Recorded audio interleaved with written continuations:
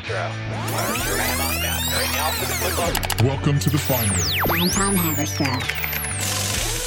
Welcome to The Finder. I'm Tom Haberstroh. I took a while, Neil, to figure out what I wanted to call my Substack.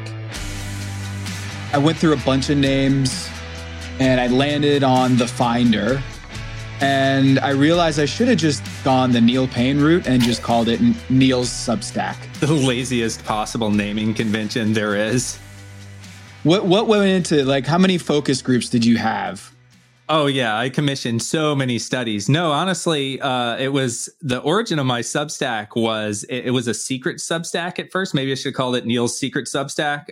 Ooh, yeah. But I was still working at 538, but I was the sports editor there. And so I wasn't really able to write a whole lot of things that I thought were interesting because I was, editing other people's stuff and we didn't have the bandwidth to add a whole lot of like quick reactions or anything like that. So sensing the impending Disney layoff situation anyway, I was just like, you know what, I'm just going to do a little secret Substack on the side. And so a lot of the things on the Substack are probably still like carryovers from that, where it's like not a whole lot of thought was put into it, not a whole lot of like branding or sort of, focus grouping, whatever you want to call it. And it's still that way just because like that became the branding in a weird way. Like once I did, leave Disney and then put it out there, and then now back out in the Substack world with After the Messenger. Well, it's a great logo. That is AI art for you. That is that's the one thing that I did sort of like go through iterations of, and ultimately started with sort of the premise of like a AI design and sort of spruced it up and made the color the way I wanted to and everything. But that is actually the most intentional aspect of all of it, I think. So I guess I should prep people listening to this.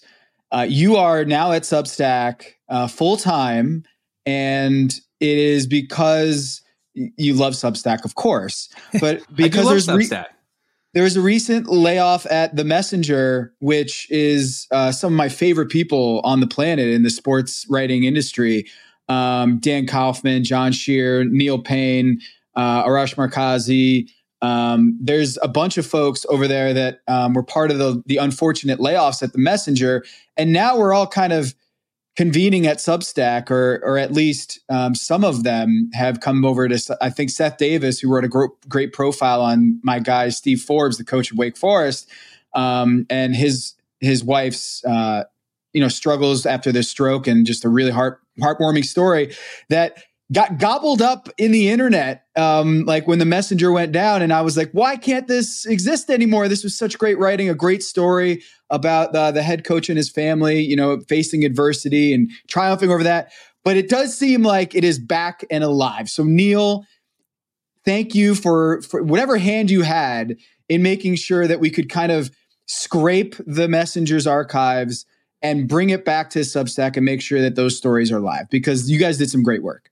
Well, thank you for saying that. And yeah, it was such a great group that Dan and John sort of assembled at The Messenger. And I think one of my biggest regrets of when my career is over, I'll look back, and one of the biggest regrets is definitely going to be that we didn't have more time as a group together at The Messenger, because we got a little bit of a later start, the sports section there. And I should say what The Messenger is probably, it was a startup news site founded by the guy that founded The Hill. And the premise of it was that he was going to, go out and get top talent plus me, and be able to sort of like flood the zone with a combination of, quick reaction, like news aggregating type stories, but then also sort of longer features. And, some of the stuff I was doing was like prediction models, sort of a revival of some of the 538 stuff as well, and kind of combine all those things and make a site out of nothing, like literally out of nothing in a very short period of time. And I think they made some miscalculations about exactly what the ad rates would be around that, and being able to kind of make it profitable in a time frame that didn't burn through all the venture capital money that they raised. And ultimately, at the end of last month, they decided to shut down the site completely. So I don't even know if it's fair to call it a layoff in the sense like yeah. most Well, I don't layoffs, know why I said that layoff when the whole company I think just that's went what up I've in been air. calling it too. I think that's what everybody's calling it because we're so used to, it's kind of the age of media layoffs, especially right around the same time. You had so many other outlets laying writers off. So, it's good company to be in terms of the number of, talented people, not just from the Messenger, but elsewhere that became free agents. We'll say that around the same time. But our site like literally doesn't exist. To your point, if you go to some of the old and not even that old, like a month ago or less stories that were out there, it like gives you a blank screen or whatever. And so one of the things I did was I had been posting these teaser posts for the stuff I wrote at the Messenger the whole time anyway on Substack. And it was just to kind of, keep the audience alive a little bit, keep the conversation going with them, let them know like, hey, I haven't forgotten everybody, that I got to meet and connect with through Substack when I was laid off from 538, a true layoff. And so, I just went back and I filled out all of those posts with the full text of the things that I had written. And I know, some people like Mike Tanier, I would recommend everybody to follow his Substack. I think it's called Two Deep Zone, one of the best football writers of all time. He put up something about the worst coaching hires of all time that was actually in the works because we had done so many, like Seth Davis and Jeff Goodman had done a piece about the worst coaching hires in college basketball history. And we were like, that was a real big hit. We should do that for a lot of different sports. So I have no doubt that was in the works from there. He put it up on his Substack today and it's great, like everything he writes. And so, yeah, I do like the fact that some of the stuff that was from there was still kind of can find a life at a place like Substack. And, it's one of those things where I don't even know if I should say this. Who cares? But it's one of those things where it's like, all of the text from my stories, for instance, months and months ago, even is living on Substack. Is that self-plagiarism, or is that, what are they going to do? Are they going to sue me, for having content that doesn't exist anywhere else that they nuked and they decided to nuke living on my Substack? I guess we'll find out. Yeah, like when it's your stuff that they bombed, right? It's like, right. It's not like you're stealing from the office pantry, right? This is your work, and they closed it down, and from what I can tell, pretty suddenly. I mean, there were news stories, or at least there was chatter about the Messenger not hitting their numbers. But from what I can tell, Neil, this was just like you got a Slack message or something like that, and then it was gone. Poof. Yeah, absolutely. I mean, within like maybe a couple hours of the email that we got saying that they were choosing not to continue the site, the whole archive was gone, and our Slack was gone within maybe 30 minutes of that email. So there were still people that were posting in there, about sort of in shock about the situation and everything. And then all of a sudden, poof, the Slack is just, probably people were in the middle of typing and it went away. So yeah, that was very abrupt. The whole way it went down was abrupt, and it's just unfortunate. I think it's a media story that people are going to tell. They've already been telling, but I think when we look back, I think it will also be just like a story of Dan Kaufman was telling me, like we would tell these stories, but nobody would believe them if we did, because they're just kind of so crazy. And the story of the Messengers, such a sudden demise. Yeah, and Dan Kaufman, for those who don't know, he was the guy who, when I was at ESPN, I was in this room called the Stats and Analysis like bunker. Okay, so I got an internship. Basically, I was a temp agency hire through this thing called Edge Technologies when I was at a college. And basically they put us in this warehouse, not at the real Bristol campus. Neil, do you know the campus I'm talking about, the Superior building that's down the street from the real campus? I remember that. Yeah, I took I think I took like a taxi. This was pre-Uber, but I think I had to take a taxi from the main campus to that building to have like a meeting one time. Yeah, it's not a fun building because you don't get to see all the not that they're mascots walking around at the ESPN actual Bristol campus, but all the on-air talent there at the main campus. But these stats and analysis folks that I came up through, we were in this windowless giant cubicle room.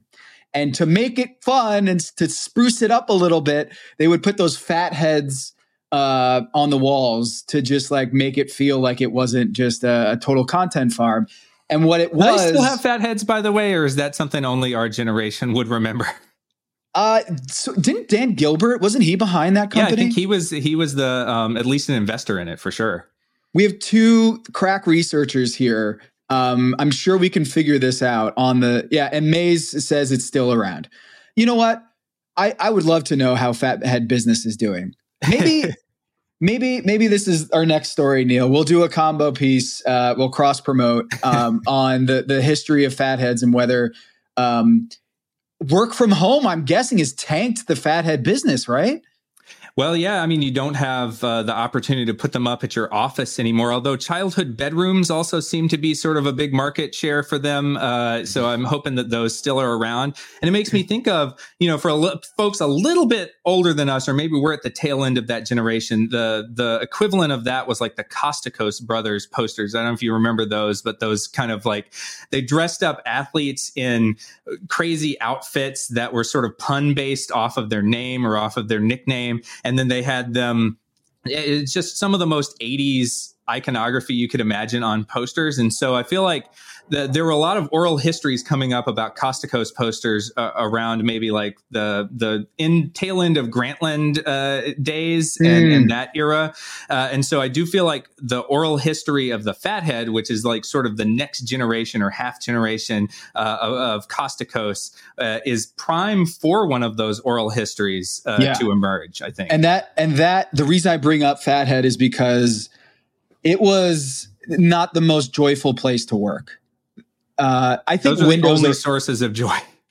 Yeah. I mean, but to be fair, we're watching sports for a living, and my first job was basically watching NC State versus South Carolina football and inputting the live stats into a computer. So number 17 passes to 88 for 13 yards on the 43-yard line, and then input it into Stat Crew. That would go out to the Gamecast that you would see online. And we would sit there all night and watch tape and basically manually input that data. It could have been anything. It was sports, so it was cool. The second thing I did was watch getting those official box scores from the school, Neil, and then from like D3 basketball or D2 basketball, whatever sport that's on ESPN.com, and we would fact check the articles. I mean, the box scores. So it would be, here's the official box score from Fairleigh Dickinson, and now we have to count the bean. We called it bean counting. Count the beans and making sure that it reflects the same numbers on ESPN.com. So we had the paper in our hand and the screen in front of us. And so that was my job. Then Dan Kaufman calls because I was doing some they branded next level stats, Neil. And it was kind of like advanced stats, sabermetrics. And I wrote a couple little blurbs and research packets, and Dan could correct me if I'm wrong, but I was doing some research work on next level data for guys like Chris Broussard, Rick Bucher. I was the researcher for their ESPN Mag articles. And John Shear and Dan Kaufman were like, hey, have you ever written before? I'm like, no, I just do research. Like I've never taken a journalism class. I don't write articles. I just kind of write these research packets. And he's like, I think you should try this. Like you should give it a hand. And so from there, my career took off. Yeah, the rest is history. Because I didn't know that you could do that. Like just start writing, And it was basically, Neil, like the big break, and this is where I'd like to talk to you about, is my big break was the draft initiative. I remember that. Yeah. The Lost was huge at this point, and there was that thing called the Dharma Initiative in Lost. And my editor, Jordan Brenner, wanted to do a statistical analysis of the draft and essentially the value of draft picks. Can you build a database, Tom, that will inform us on draft pick efficiency and who is the best at drafting, the best GMs? And so I built it, just downloading the Basketball Reference data and cleaning up the data, putting it in a spreadsheet. And I was like, oh my God, there's like 30 stories in here. And Dan Kaufman and John Shear and Jordan Brenner, they're like, hey, find the 15 best stories, the 15 best stories in here, in this database that you've created. And we're going to do insider articles about this. And that was a pivotal moment for me to realize that the power isn't in the database, really. The power is finding what is interesting in that database. And it's one thing to be like, hey, here's a spreadsheet, go have fun with it. But it's another for you to curate what is interesting, find what's interesting, and then write a whole article about it. And so, Neil, you've built a ton of databases, and you update those databases constantly. Finding what's interesting in those databases is a whole nother deal, and it's a skill, and you've mastered that skill by all the articles you've written based on the databases that you've created. But is that what you take the most pride in? Is building the databases, building this like mine full of information, because that is your superpower? Or do you take more pride in being like, okay, I built the database, but it's more interesting to pull out what's interesting, more effective to kind of identify the kernels or the little gems in that database to create a narrative or to create a story that people will find interesting? Oh, I definitely think the storytelling aspect is the part that that I live for, honestly. I mean, the databases are kind of a means to that end, and they're really important. And one of the things that I always try to kind of tell like younger writers, if they want to get into data journalism, especially in sports, is being able to have at least some baseline amount of data that you can kind of call upon, especially if a particular story breaks and you're looking for some way in that isn't what everybody else is saying. Knowing that type of thing and keeping it updated or knowing how to get it. And that could even just be, hey, I'm really good with StatHead at Basketball Reference. And I know where everything is in that and how to find specific things. So it doesn't even have to be things that you keep yourself, but being able to have that grasp of and that mastery of being able to know where something is at a moment's notice, I think is super important. But the execution of the stories is what I think is the coolest part of the job both of us have, honestly, and the way that you can kind of pull those narratives out, and it's this melding of like, okay, what are people talking about? And what does the data that I have say? Can I get something that speaks to what they're talking about out of this data that I already have and I've been updating? Or, and you're really good at this, is can I create data out of things that maybe other people don't have, or it's not readily available, but being able to sort of make data where there isn't anything, but there's the potential to have something. I think that's another aspect of it. And then it all sort of comes together in the execution. So I never quite got there, but the thing I was maybe like the most excited about when I was at 538 was the idea of getting to 2,000 stories. I would like track how many, you could go to your author page and you could look at how many stories you had.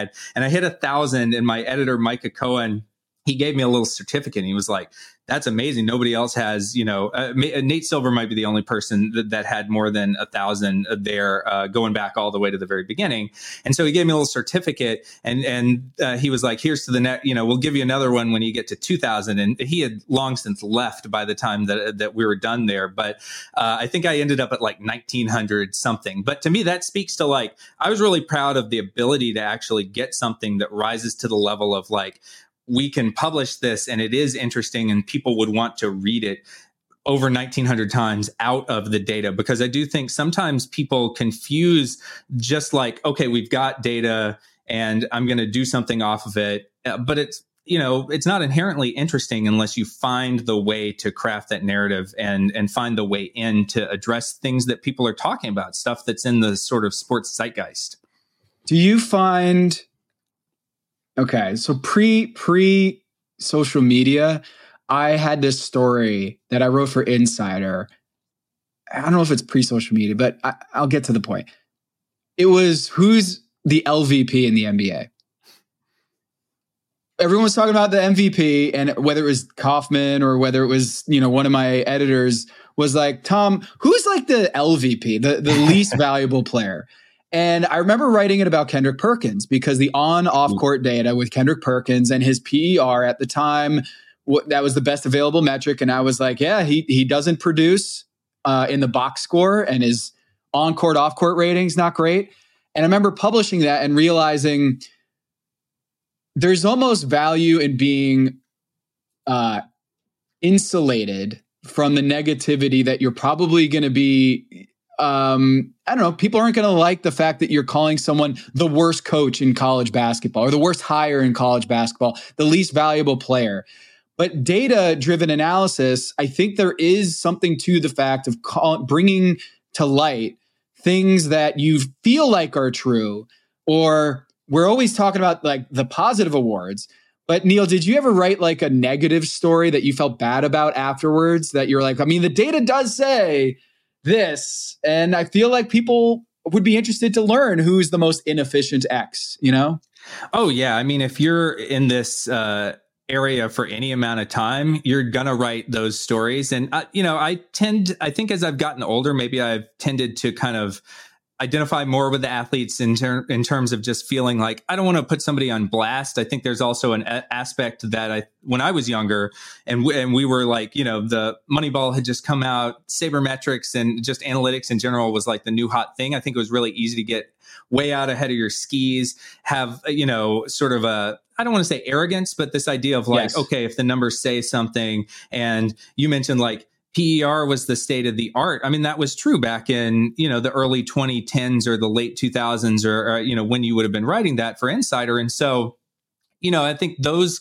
kind of give us a lesson with experience and time, and seeing more stats come in that paint a different picture. You sort of have this idea of like, okay, well, I don't know everything. And Kendrick Perkins, I would imagine, probably shows up possibly differently than if you looked at, some of the newer stats. And maybe, there's still an aspect of that since you were using the plus minus data, but there are always ways to kind of add more nuance to it. And so I think I got an appreciation for that. Even something like probably my most infamous post of all time is still Andrew Wiggins was about, I don't know if you remember this, Tom, you probably do.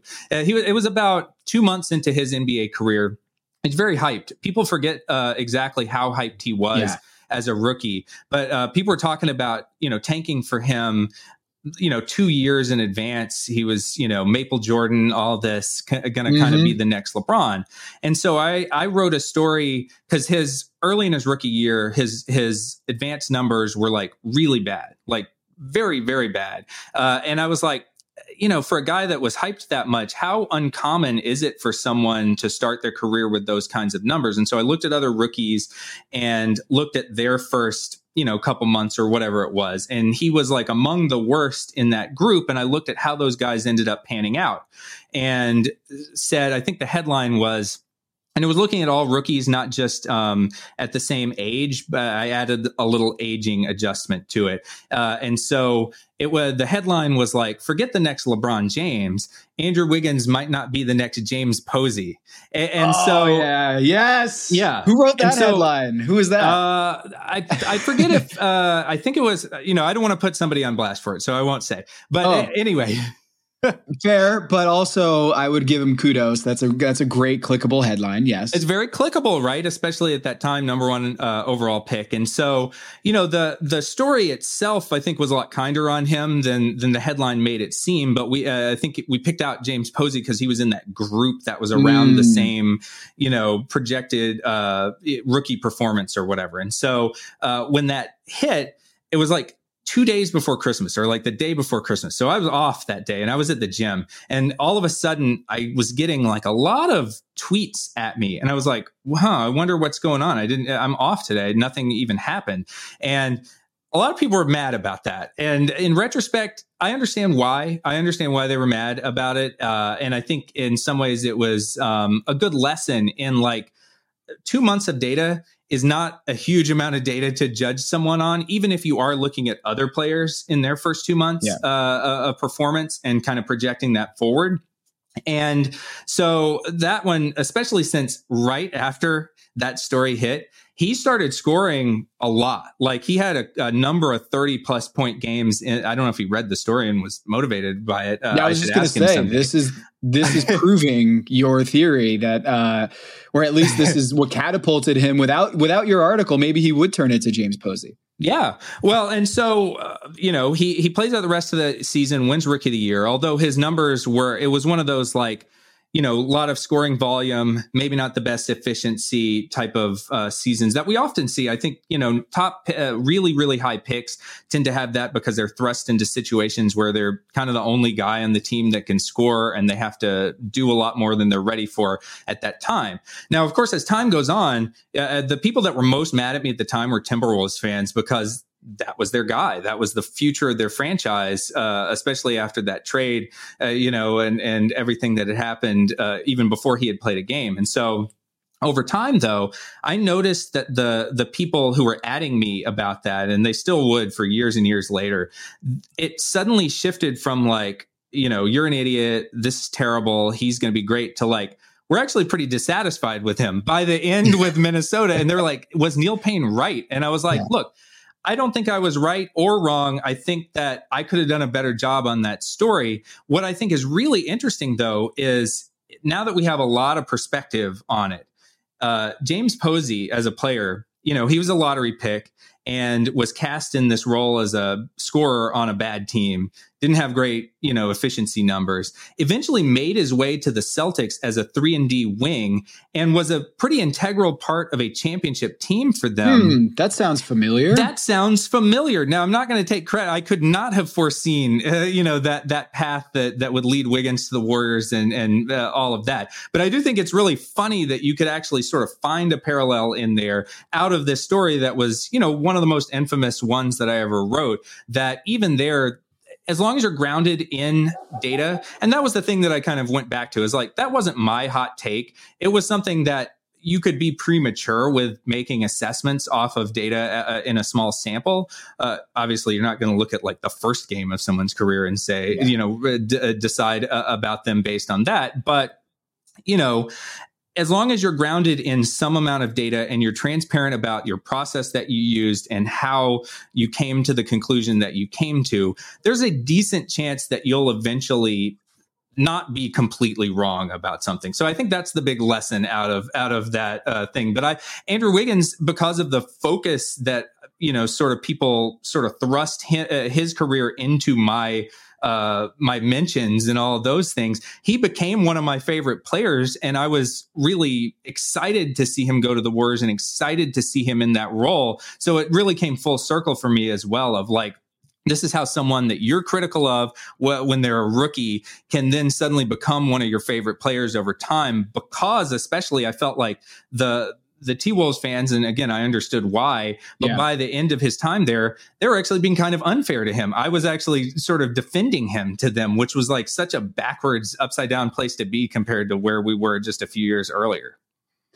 I remember one time I did a hit on the jump, and speaking to like, sometimes the headline or sometimes someone runs with your stat and twists it in a way that makes you, look bad.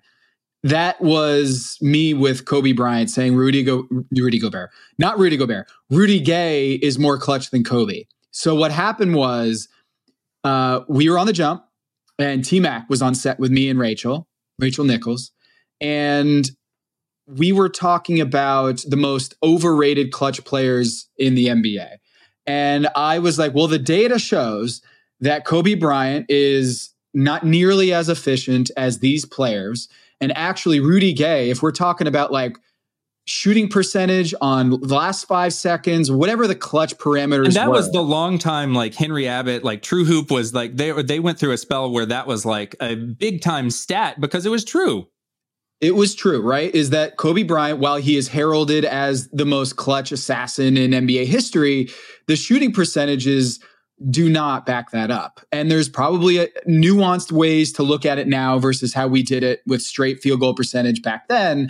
But I remember doing the segment, and while I'm saying the line of like, if Kobe was coming out of your mouth, as it's coming out, I can feel like all of the hate and all of the people in my mentions just never letting go of like the sentence. And I forget exactly what it was. And I'm sure if you go on YouTube, there's 1,000 clips of this. But I essentially said, like, if we look at the data, Rudy Gay had much better clutch numbers or much higher percentage in the clutch than Kobe Bryant. And Tracy McGrady just looked at me like, are you fucking kidding me, nerd? Like, are you saying that Rudy Gay is more clutch than Kobe? And I was like, well, the numbers suggest that, you know, in these situations, look at the film. And that's one of the things that I've always harped on is like, we're not making up these makes by Rudy Gay. We're not things that actually did happen. Right. And if you showed the clips, and I think we did, showed the clips of Rudy Gay hitting these shots, then you start to be like, oh yeah. And then the flip side is true is if you start showing all the misses by Kobe, it starts to feel more real.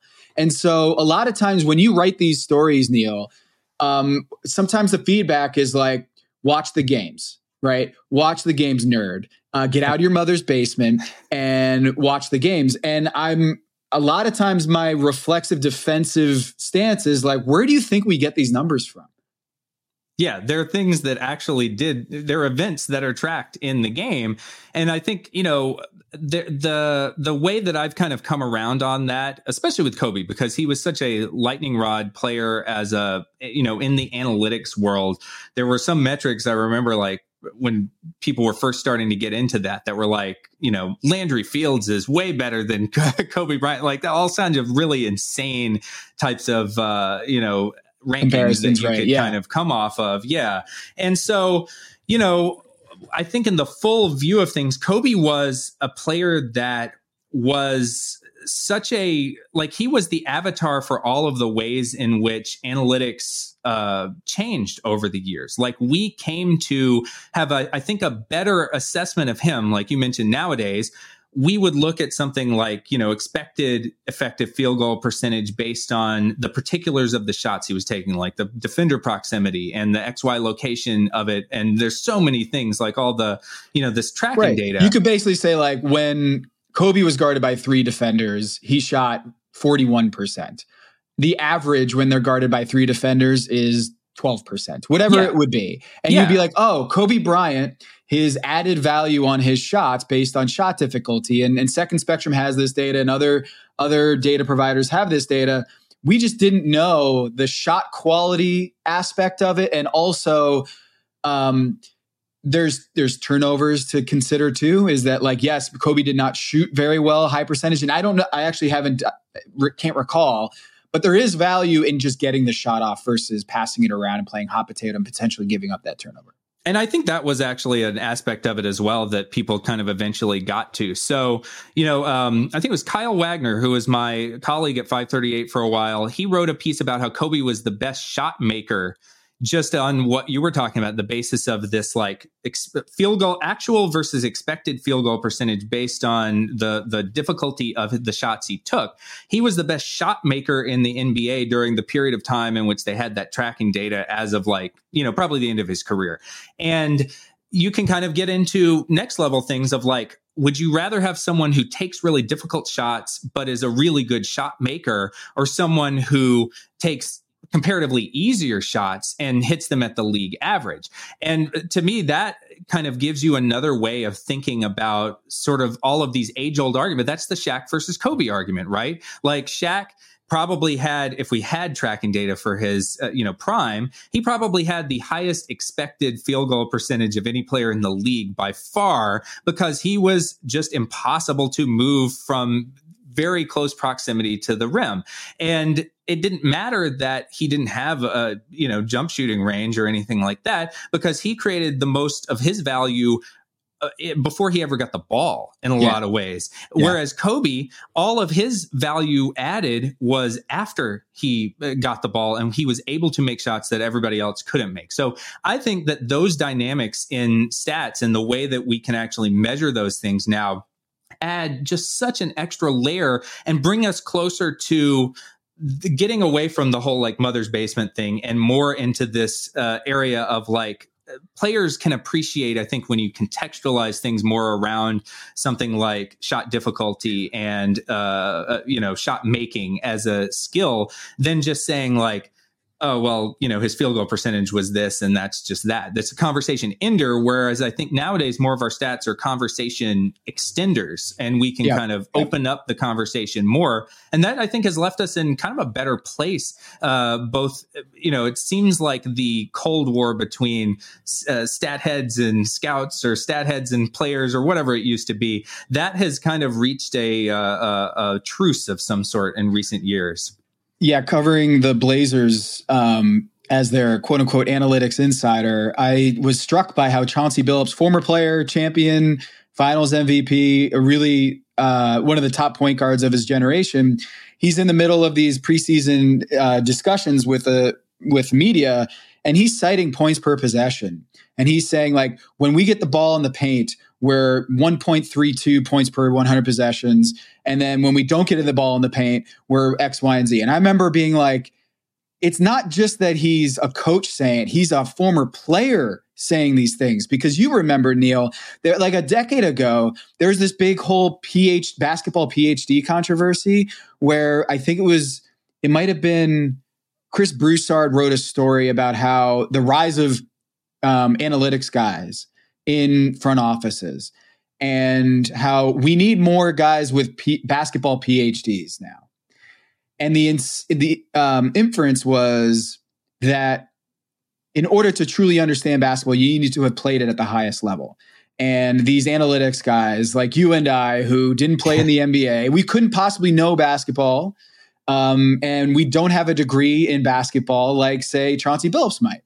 But I thought it was really cool and instructive that probably with the right people around Chauncey, or maybe Chauncey didn't know that this data was available beforehand, but a lot of the things that he intuitively knew about basketball and people intuitively know about basketball, just watching it, can be quantified now with real data that before we just kind of took as like a truism. It just was conventional wisdom that, you want to get the ball in the paint. But now Chauncey's like, when we get the ball in the paint, this is how much better it is. And he's putting it up on the board at practice. Here's our numbers. And it's very clean. When we get the ball in the paint, here's our points per possession. When we don't, here's what it is. Or when we crash this number of players, here's what our points per possession is. And it's so clean and it drives home the point very clearly. And now coaches are using this data to help inform and to drive home some of their principles. And I don't know, I think there's still a lot more work that we can do, Neil, to break down those barriers and not make data scary or too bogged down in the numbers. But when you talk about building your database and creating the data to find the story that you're, I guess, looking for me, I've been like a big reporter around player injuries and player health, and just felt like there just wasn't any good data around that story, right? And like having like some intuitive hypotheses about rest and injury rates and all this stuff. And then once you start to put together some of this data, stories come through that like make so much sense after you see the data. And then you're like, I got to write about this. And the one that I keep thinking about recently was one I did on Substack that you wrote on ESPN Insider, was this revelation about how Denver has a home court advantage and the mountains are really tough on teams coming in the regular season. And the home court advantage for Denver and for Utah is the biggest in sports, and for the Utah Jazz and Denver Nuggets. And I think you had written for Insider how that impacts postseason performance, right? And so, Neil, correct me if I'm wrong, but like I think your finding was those teams in the regular season outperform expectations, Utah and Denver, because it's hard with the altitude and it's hard with the lack of oxygen in the air up there. And your finding was that those teams tend to underperform in the postseason because a lot of the rest advantage that you get in the regular season, at the spaced out postseason, you don't really have those sort of quick turnarounds playing a back-to-back in Denver or Utah. And I was like, that makes so much sense, but I'm so glad that you're able to find the data to back that up, right? Yeah. Well, first of all, I'm impressed. I've totally forgot about that. that was a long time ago. That's a great tool. But I do remember doing that. And what we had looked at was just like when you set up a system of ratings, like the simple rating system, they call it at Basketball Reference, which is just schedule adjusted points per game differential. You can put custom home advantage figures into that. And they don't do that at Basketball Reference because they keep it. I mean, the word simple is in the name of the rating. And most of the time, it doesn't really matter. You can kind of use a blanket home court, I guess in this case, or home field in football or baseball effect. And it won't really change that much, but it does matter at the outliers. And I think Denver and Utah were the only teams that had a statistically significant effect above and beyond the like average. So you could use the league average for like every other team and it would be fine. But for those two teams, they had that extra boost that came from the altitude, the travel distance, the location that's like very off the beaten path from any other city in terms of like surrounding areas. Those all kind of came together to give them that advantage. And you're totally right that in the playoffs, when you actually have fewer, travel days packed into a period of time, it doesn't matter as much. And so you have to kind of work around that. It makes me think of another thing that I found, a hobby horse of mine, this is in baseball, not in basketball, is about the Colorado Rockies. It's very similar where because of the way the ball doesn't break at high altitudes, they hit really well at home. Everyone knows that. Yeah. But when they make the transition to playing games on the road and the ball breaks more like, curveball, sliders, etc., their offenses are so much worse than we would even expect just from park factors, which look at like when the average team comes to Colorado, okay, here's how much better they hit. So, you take all of the opponents that Colorado plays, look at how their hitting stats change between their usual park and going to Colorado. You would think that would work in reverse, right? Like you could take that effect out of Colorado's home stats and you would get what they would do at road parks. It is not the case. They do so much worse than that. And it's because of this kind of hidden effect that everyone sort of thinks of as being, oh, well, it's a home field advantage for the Rockies when they hit at home because the air is thin. They hit the ball further. The ball is more likely to go over the fence, so on and so forth. But they actually have a even more severe home field disadvantage when they go anywhere else at normal altitudes because the ball just behaves differently there and they're used to seeing it not break as much. So those are examples of something where like Rockies players probably could tell you like, hey, it is different. It feels different when we go somewhere else. Just like, NBA players that have to go and play at Denver are probably like, man, I am gassed. It's only, what quarter is it? Oh my God. It's only the end of the first quarter. Joel Embiid leaving the game at the last minute because of an injury. People say, oh, he's soft or there's something screwy there. And I'm like, or it's Denver. And like your knee is going to bark a little bit more, maybe because of the altitude, or you just don't feel right. And you warm up and you're like, something feels off. And I didn't feel off 2 hours ago, but when I got out here, maybe I'm gassed, my knee's swelling up. I can't go. And so the reason why I wrote that article, Neil, And Denver, we could go an hour about Denver's home court and home field effects for multiple sports. But like for the Nuggets, I just decided I'm going to look at the NBA stars. Which cities do they sit the most? That's smart. And I found that the top 2 cities that NBA stars miss the most is Denver and Utah. So not even Miami. They don't even get the Miami flu as much as they get the actual altitude effects. That's right. That's right. The South Beach flu, as we called it in Miami. Oh, man. James Harden looks real sluggish out there today. I wonder why.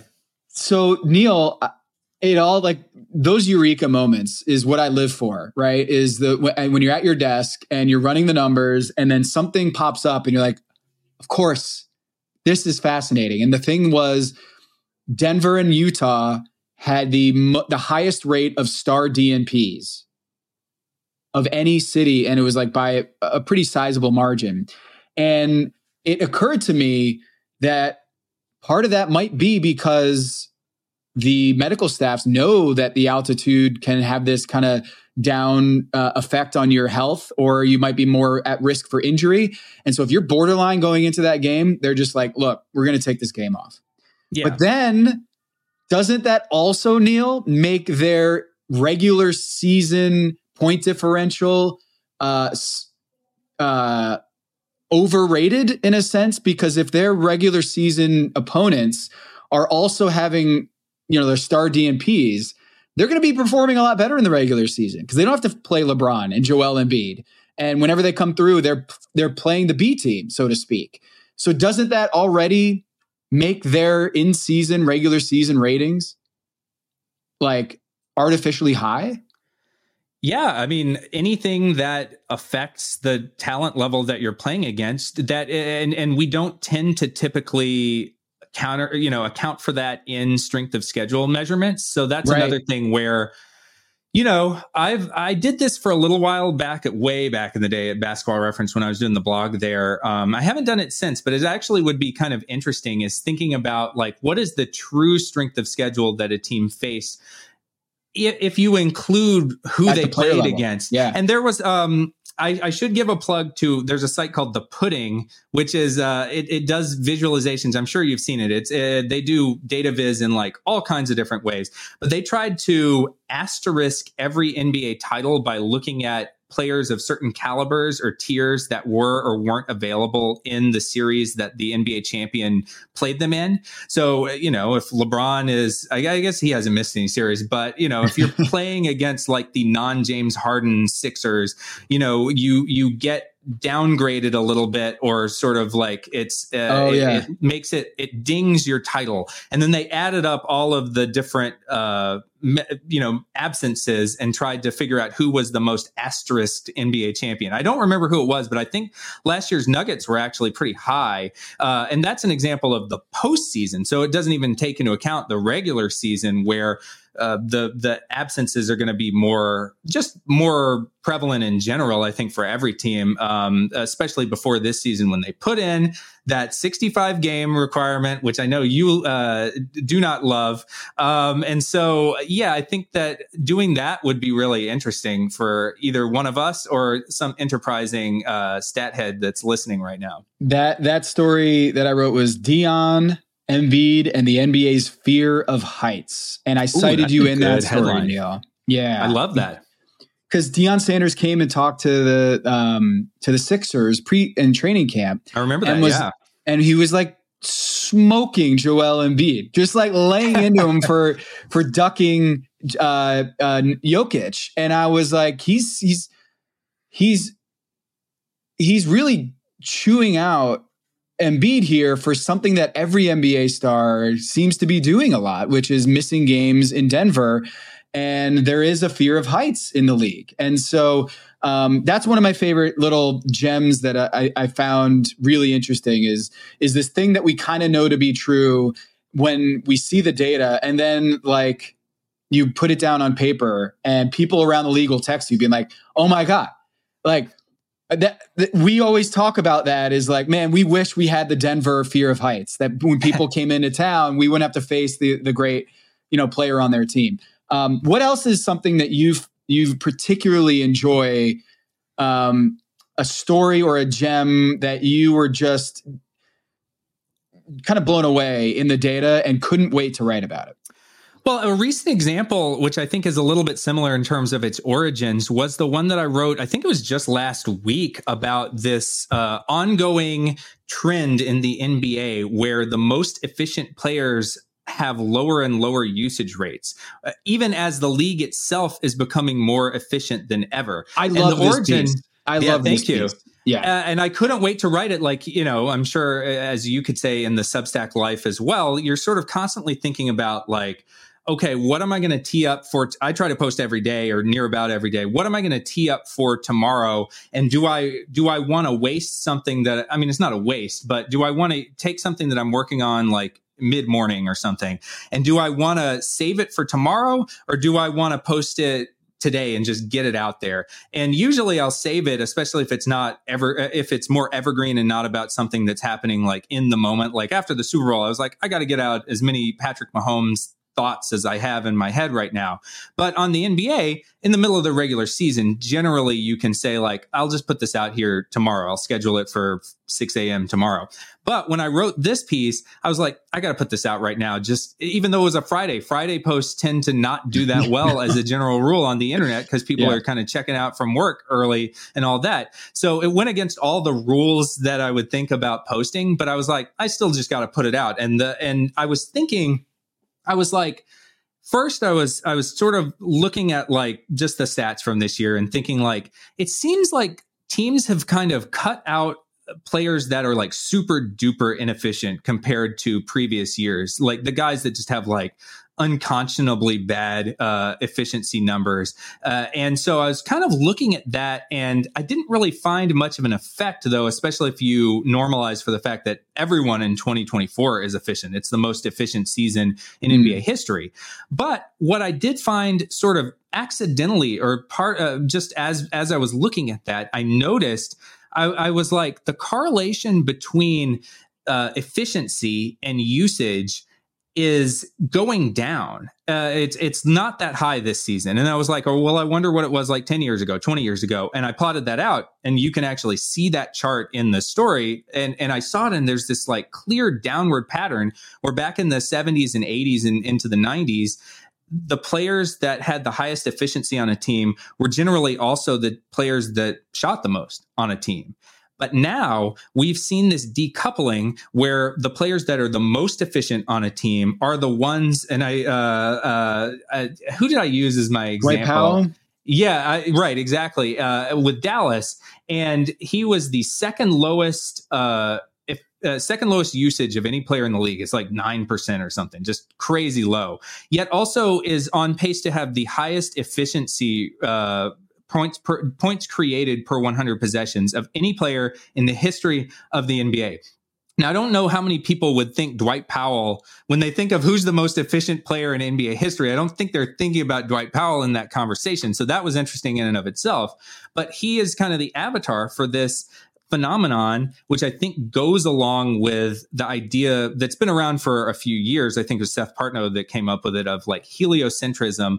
More and more of NBA offense is being concentrated in fewer and fewer players, which explains why there are these players that have super low usage rates as well. And we're seeing this trend where more players either have a really high usage rate or a really low usage rate than they did 10, 20, 30 years ago, when there were more players that were kind of and teams that shared the ball a lot more equally among their regular players. And in hand with that, the low usage players are becoming wildly efficient. And some of that is like knowing through the tracking data and through knowing, like the Chauncey Billups insights that you were talking about, knowing about how to use these players and put them in a position consistently to maximize what they're good at and minimize what they're not good at, and not put them in a position to go outside of their skill set. Teams are so much better at that now than they used to be in the past. And I think it's the influence of coaches understanding analytics. And we are now seeing, and maybe Dwight Powell's a little too old for this, he's 32, but younger players, I think we're going to see even more of this going forward, because the younger players have grown up with analytics kind of critiquing their game since they were young. And they will go to these camps and, coaches will set up tracking, systems to try to figure out like, hey, let's maximize the arc on your jump shot. Let's maximize, how you're jumping and where you're kind of putting the load on your body when you're doing these basketball actions. These players have grown up with analytics, so it's natural to them to think in terms of points per possession and to think about maximizing the things that they're good at. It's harder to be delusional about your skill set as a basketball player when you've sort of had it measured your whole life, I think. And so I think all of those things are coming together where now we're having just this kind of perfect mix of putting players in the right roles. And yes, there are these players that, like Luka is, Embiid and Luka have like two of the highest usage rates for a single season in NBA history. Yet also they're so good that it hasn't really mattered. And then by having that be true, it allows the players playing around them to put up truly impressive efficiency numbers. So I think that is sort of a way in which the league has cracked the code and increased efficiency on top of the usual suspects that people talk about, which is like they're shooting threes, they've cut out mid-range shots, all the things that we already know about how offenses have become more efficient. Well, I love that piece because it got me thinking in like 100 different follow-up stories that we're probably going to go off air and discuss like how do we come up with like 5 follow-ups to that? Because it is fascinating to me. And I think about Roy Hibbert and how they, the old Shaqism that you have to feed the big man. You have to feed him early to get him to play defense. So we have this almost like an understanding that it's not going to be the most efficient play. But if you want to have him bust his ass defensively, you got to feed the big. You got to feed the big man. And I remember like watching like the Indiana Pacers in the playoffs against the Miami Heat when I was covering the Miami Heat and being like, why are they like giving away the first 3 possessions? They're just giving them away. They're dumping it down to Roy Hibbert in the post. And then it's trash. It's trash offense. And I remember a coach or a player was just like, yeah, well, if you want Roy Hibbert to play defense and go verticality every single play and go like this when the freight train of LeBron James is coming down the lane, you gotta feed the big man. And it's so it's almost tax to be on a poster, to be willing to be on a poster, you have to pay a tax. You have to pay the tax. And the tax is we're going to take Paul George, who's super efficient, and say, feed Roy Hibbert in the post just for a few possessions. And it was the same thing with a bunch of big men. And I'd be wondering in the data, maybe 5 years ago, Rudy Gobert gets a couple post-ups, and 10 years ago, Roy Hibbert gets a bunch of post-ups to start a game. And now because post-ups and mid-range shots are being kind of excised away from the offense, I wonder if there's kind of a flip side to this is like, hey, if you want better defense, maybe you got to go feed the big man and take a couple possessions off in the beginning of the game in order for you to reap the benefits on the other end. Because we all know that the offenses are getting so much more efficient. How do we get better defensively? Well, maybe part of it is the defenders who normally would be motivated to defend or make that rotation or take that charge or play verticality and get trampled by LeBron. Maybe they don't feel inclined to do that, to make the extra basketball play because they didn't get fed.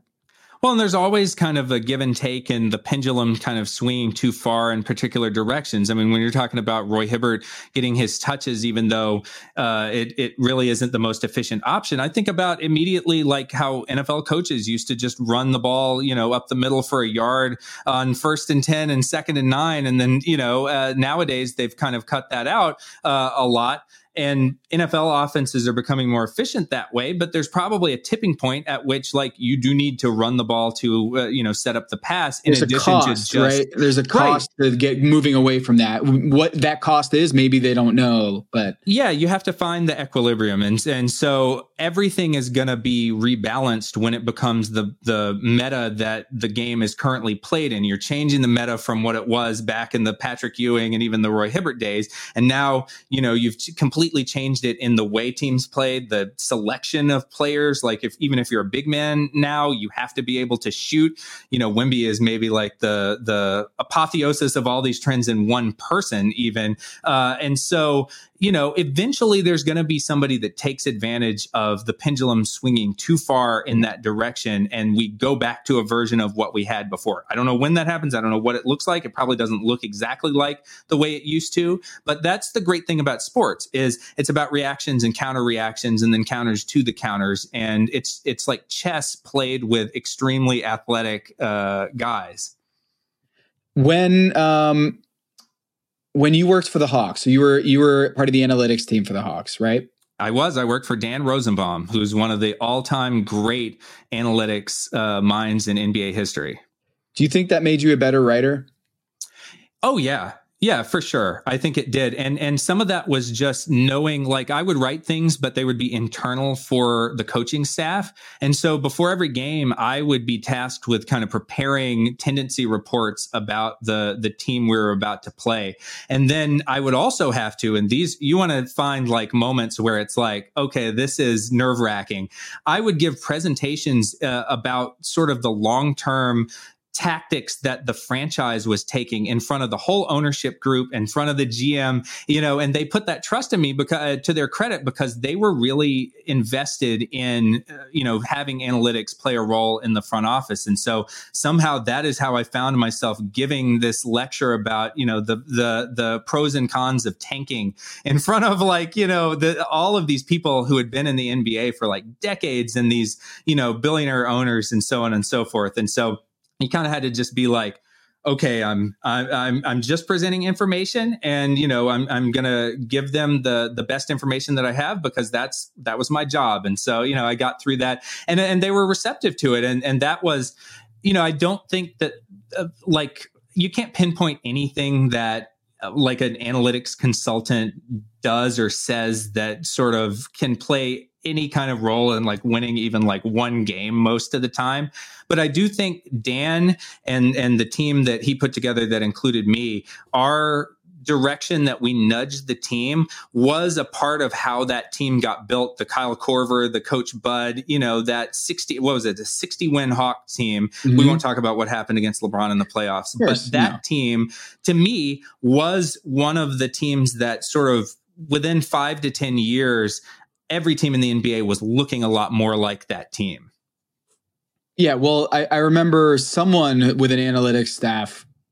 We always talk about the grass is always greener on the other side, right? And I was like, man, it would be so cool to work for a team. And he's like, man, it would be so great to write for an audience greater than one. Yeah. And I was like, what do you mean? And he's like, let's say I write up a brilliant report and I have this amazing statistical discovery and it could win 1,000 games. But if the one person that I'm supposed to persuade doesn't like it or doesn't buy in, I can't do anything with it anymore. Yeah. At least not until you leave the team. And then, years later, maybe when like the NDA lifts or whatever. And one of the things that I was, when I worked for the Hawks, I was very lucky that they let me write about other sports for 538. I wasn't allowed to write about basketball, whether in the NBA or college, because one of my things was I did draft, research as well, but I could write about hockey. So it was really kind of the best of all of those worlds. I could have an insight that only had a small audience on the basketball side, but I still was able to kind of foster that larger audience in other sports. Yeah, because I'd imagine it would be frustrating if you felt like, all right, I just did this study and I did this analysis and I don't know where it went, or I don't know how much of an impact it made. Whereas if you write publicly, you can see when a good article does well, or when it seems to resonate and people go, wow, that's such a really cool finding. Whereas if you're working for a team and that audience is just like an office and you want to incentivize people to keep things in-house, your revelations, you're not going to have that same dopamine that you would otherwise, right? Rush of feeling like there's a bunch of people who learned something about LeBron James today that they didn't know before, and it's getting passed around, and that rush is pretty cool. But also I'd imagine the rush of having a hand in a championship or making the playoffs is something I've never really felt. And for you, Neil, as someone who's written publicly and worked for a team on the other side, what kind of rush did you get that you just can't get by writing on a Substack? The feeling of watching a team that you're connected with be successful, especially the way that I keep going back to the 2015 Hawks, because that was the team that I had been involved. They brought me in like 2 summers earlier under Dan, and we had made a push to basically make recommendations of a team that was more analytically inclined. And I think Dan could absolutely take credit for, like, we got Paul Millsap. That was a player that, the stats were way higher on than maybe the scouts were. And he put in that recommendation to go get him. Kyle Korver, everyone knew that he was a great shooter and he was a great fit in Coach Bud's system. But Coach Bud himself was very receptive to analytics. He thought about the game in a way that was very compatible with the insights of the stat movement at that time. And you saw that even later on when he was winning a championship with the Bucks. The way in which that team was built, I think the fingerprints of analytics were all over that team. And that was the thing that I was most proud of was, I won't lie and say that I was not really excited about the prospect once we got to the Eastern Conference Finals of, like, am I going to get a ring, as being, tangentially as I was connected with that team. But the thing that was, I think, even more gratifying was just this feeling of, like, seeing the possibilities of that roster be harnessed in the way that I think we were all kind of predicted and hoped that they would. But anytime, honestly, when you're building a team, whether you're doing it in the traditional way or you're doing it using stats, you're making a prediction, right? Like, you're saying, okay, based on my theory of the game and my theory of how all these pieces fit together, I think this team will be XYZ amount of good or win XYZ number of games. And so it was really, really cool for us to go in and say, well, this guy, is going to add this many wins, and this guy is going to add this many wins, especially in this system, and then actually see that work. That was so cool to see that happen. And it doesn't always work. And fit, I think I've come to learn, is, like, so important. I think when we were starting out, another kind of case of hubris was this idea of, like, well, you just put together a bunch of guys that have really good adjusted plus minus ratings or whatever, and they'll play well together. Just roll the ball out, right? Yeah. And it doesn't always work. I think it still is a pretty valuable tool in terms of assessing how teams will play together. But the fit aspect is what really makes or breaks a team. So when you have an aspect of, like, we got guys with good ratings according to the internal metrics that we have, plus they also seem to really fit together in terms of the roles that they play, this team is going to be great. And then actually to see us go out there and win, I think it was tied for a franchise record. But I know the Hawks haven't won a championship since I think late 50s, but they've had some really good teams over the years with, like, Mookie Blaylock and Steve Smith and even before that, Dominique. And so to see a team come out and be as good as those teams from the past, and I'm from Atlanta, that was an important thing for me as well. I grew up rooting for that team as a kid. And so to see, be a part of the best Hawks team certainly in recent memory was also really special for me. Well, injuries played a part in that series too. Yeah. Right? Oh, yeah. Infamously,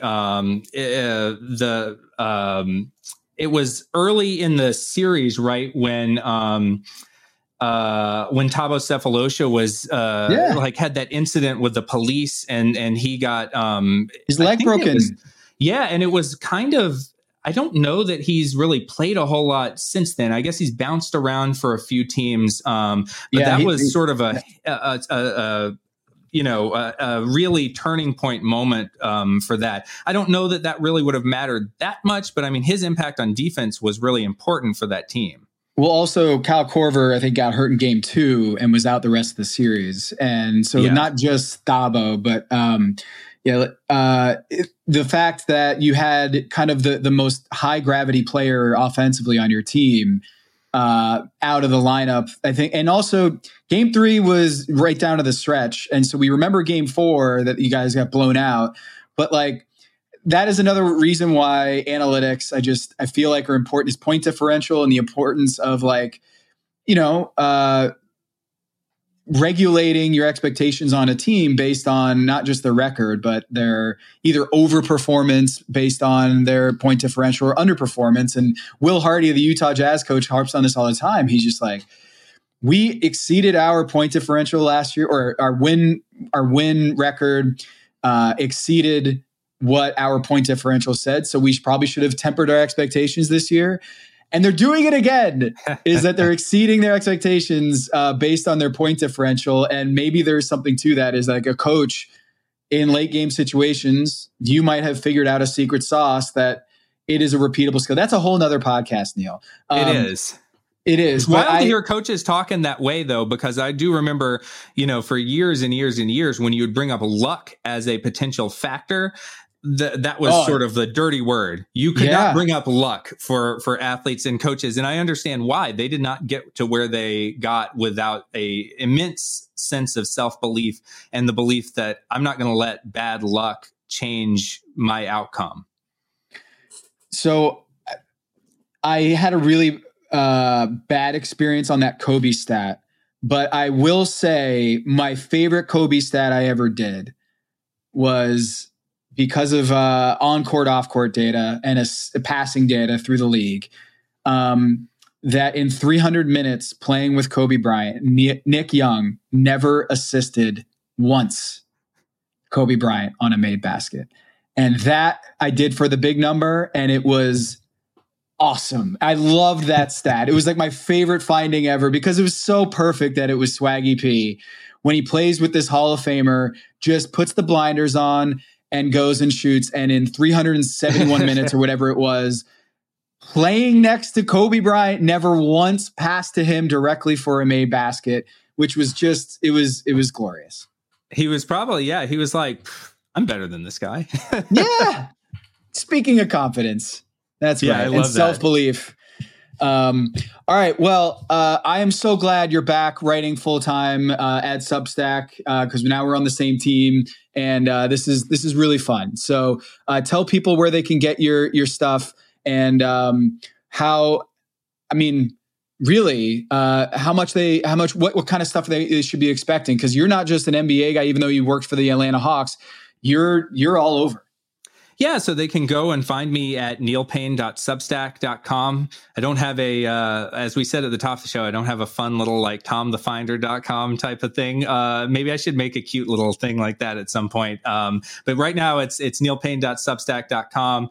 And they can find, like I mentioned, I'm trying to write something every day except Sunday. I'm resting on the Lord's Day.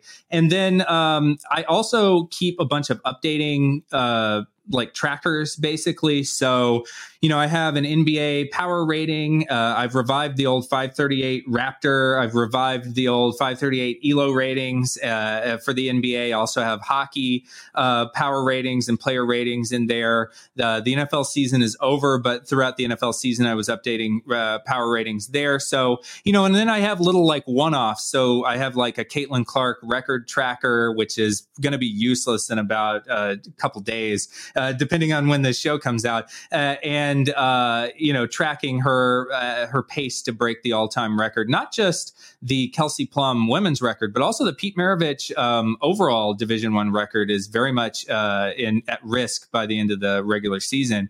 So it's just it's kind of a hodgepodge of like articles and then also trackers that are things that I'm going to use anyway. That's the other thing, is like throughout my time at the Messenger, I was really updating those, even though it wasn't really part of my day job, because I find those things useful. And I'm constantly like, after 538 sports went down, I was sort of found myself being like, oh man, I wonder who's the favorite to win the NBA title. I can't find that, And so I was like, you know what? I should just remake this stuff myself and put it out there for people, because I can't be the only one that finds it useful in sort of a daily type of sense of like, I just want to know what's going on. Who's good? Who's the favorite? Who's bad? That type of thing. Who's the LVP, Tom? who is the LVP of this season? Would be. I'm going to look it up right now. That's very easy to find in my. What is Neil Paine's LVP? LVP. Well, this is actually Scoot Henderson. Scoot Henderson right now. Oh, we're getting a little. I know we're getting controversial. I can't hear you here. Well, who's the other one? Give me another name. Well, we've got Malachi Branham, we've got Ish Smith, Keontae George, Zach Collins. A lot of young players. Yeah, a lot of young players, and I think that's not. And that's why the Wiggins thing, in retrospect, I do kind of, in retrospect, I'm glad that I have the story to tell about it, but it's entirely too much pressure and we put so much pressure on young players in the NBA just in general. I mean, think about the pressure on Wemby going into this season. That was like the most pressure anyone has ever put. And he's actually played well, but somebody like Scoot Henderson, there was a ton of pressure on him too, just to kind of like be, prove himself as being part of that same draft and high up in that same draft class. Yeah. So, we ask young players to do a lot more than maybe they're ready for nowadays. And I think that that's something that we all can kind of keep in mind as analysts is like, maybe the expectations need to be tampered down a little bit. And then also if someone struggles when they're like 18 or 19, it's not the end of the world, especially if you can kind of see signs that they're going to do something in the NBA well. Because as you well know, everything about, there's some players that do everything well, but far more often as an NBA player, you just have to do like one or two things or like one and a half things as good as anyone else in the world, which is not easy. I'm saying that like it's an easy thing, but it's really about finding a role that works for you in the NBA. And that goes back to the story that I wrote about, role players being more efficient now. It's kind of a role players league as much as it is a stars league. There's a self-awareness factor in the NBA now that like maybe 20 years ago, you could put your head in the sand about what kind of player you were. And there wasn't synergy. There wasn't Twitter. There wasn't a bunch of stuff that could kind of regulate what you're supposed to be doing out there. Because Shaqtin' a Fool is a modern construct, right? But also Twitter. So like if you do an embarrassing thing or if you have a bad possession, it almost makes it, more real to you and feeling that pressure of like, man, I'm going to be roasted on Twitter for what I just did out on the floor. And I got to imagine that like that kind of pressure or that feeling of knowing, oh my God, I'm going to go viral on Twitter or Instagram or TikTok because I just screwed up. I think that probably has made the game a lot more polarized into the heliocentric players and role players. And again, we could probably come up with 5 story ideas out of that finding. And that's what I love about the databases you put together and the stories you put together is oftentimes you're just continuing to pull on that thread. And you're like, man, there's so much here that I would love to get into. And so if you want to check that out, neilpaine.substack.com. Thank you so much, Neil, for joining me on The Finder. And this is going to be the first of many, I believe, collaborations between us. I hope so. Yeah. I mean, it's great to be like you said, teammates again, because we go back to the very early days of the Insider universe as well. So it's just great to kind of reconnect with you, Tom. Thanks, Neil.